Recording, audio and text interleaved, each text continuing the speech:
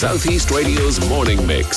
South East Radio. Good morning to you, Alan. Thanks for taking my call. Not at all. Today is a momentous day for you. Congratulations on your upcoming Irish citizenship ceremony. Can you share with us how you feel about this significant milestone in your life, please? Well, I think it's fantastic. Having lived here for 15 years, which is about 25% of my life, I now feel it's a really good time to get more embedded in the Irish landscape and within Ireland itself. I came across here originally 29 years ago to meet my family-in-law and fell in love with rural Wexford, and 27 years ago got married up here in the parish of Kilrush. Right. And what motivated you to make that move, and how has your experience been living in Ireland over the years? Well, it originally started in England. Children or girls certainly changed school at 11. Here, obviously, in Ireland, they change at 13. And it was the right time with our two girls just coming up on that to think about if we were going to move, that was a good time. And we both had this aspiration of building a house down in rural Wexford, having seen the landscape and the things that were going on down there. So you became the builder of the first passive A1 house. It sounds very intriguing. Can you explain what a passive A1 house is and what was your role in building it? I certainly can do. So an A1 is an energy rating, and I'm sure everyone's having an energy rating with all the various grants that are available. And passive certified means that it's super energy efficient. And just even in these energy-constrained times, our heating bill is in the order of around 250 to 300 euros per year. I was involved in all the intricate detail from designing it to working with it. And we worked with a great architect down in Wexford called Zeno Vinkins and a range of other specialist skills to build it. And it really came together very, very well. And it's a lovely place to live now, looking out on Mount Leinster as we do. Yeah. Now, volunteering as a controller with Blood Bike South East is also an endeavour you're involved in. You're a man of many talents. How did you become involved in this organisation, and what does your role as controller entail? I've actually spoken to Blood Bike South East. It's a wonderful initiative. I know during the pandemic it was absolutely crucial. Well, my initial interest started with my brother here back in the UK, who was a bike rider for many, many years. And so I contacted the Blood Bike South East to help support the group. So we have who go out during the nights, during the weekends, to move samples around from hospital to hospital, but more importantly from families at home. We call them the family runs. Maybe people who need blood samples they have to give on a regular basis, or medications they have to receive on a regular basis. And as a controller, I sit there over a weekend. We cover sort of Friday evening through to Monday morning normally, waiting for calls. And when a call comes in, we've got people on shift who I can then place a call to and say, could you go from Wexford to Waterford, or from Wexford to somebody's house, or from a house back down to the Wexford labs taking a sample. And as you say, it's a brilliant service. And I've been lucky enough not only to receive calls from people saying, can we use your service, and the relief in their voice when they take that call, but also we had a family recently who phoned up saying, we're sort of done with you. We're out the other end of what we were going through, and thank you hugely for all the efforts that you've given us. And can you share any memorable or other touching experiences? You just shared one with me. Any other standout moments for you since you took on this role? It was that, and also one family from Ferns who, as a thank you, ran a marathon from Wexford up to Ferns and raised funds for the groups. We're a completely volunteering group. You'll see collection boxes around Wexford where you can make a donation, and we are there to serve anyone in the community who needs a service, that type of service, and we're only too willing to help out.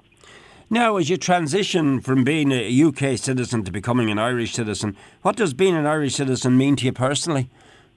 I think personally it allows me to get more engaged here in Ireland as a citizen. Obviously, without not being a citizen, you can't vote for things like the president and other things like that. But it allows me to be much better engaged in all sorts of aspects of Irish life here, which, as I say, I enjoy living in Ireland, and particularly enjoy living down in Wexford, which is a great spot to be living. As a matter of interest, Francis, were there any challenges or obstacles you faced during the citizen applicationship? And what advice would you give to others who were considering a similar journey? So the only challenge I had was because it was COVID and lockdown, you have to get 3 signed references. So we had to do all of that by post. And I used, as I've been working in Ireland for 15 years now, I used 3 colleagues from work, so you have to do all that by post. Other than that, it's really just have all your papers in order, bank statements, marriage certificates, birth certificates, all those sort of bits of paper in order, and get it all neatly organised and sending it off and hoping it gets turned around. Mine took 2.5 years. I think some of that was, or 2.75 years. Some of that was down to the COVID lockdown. Yeah.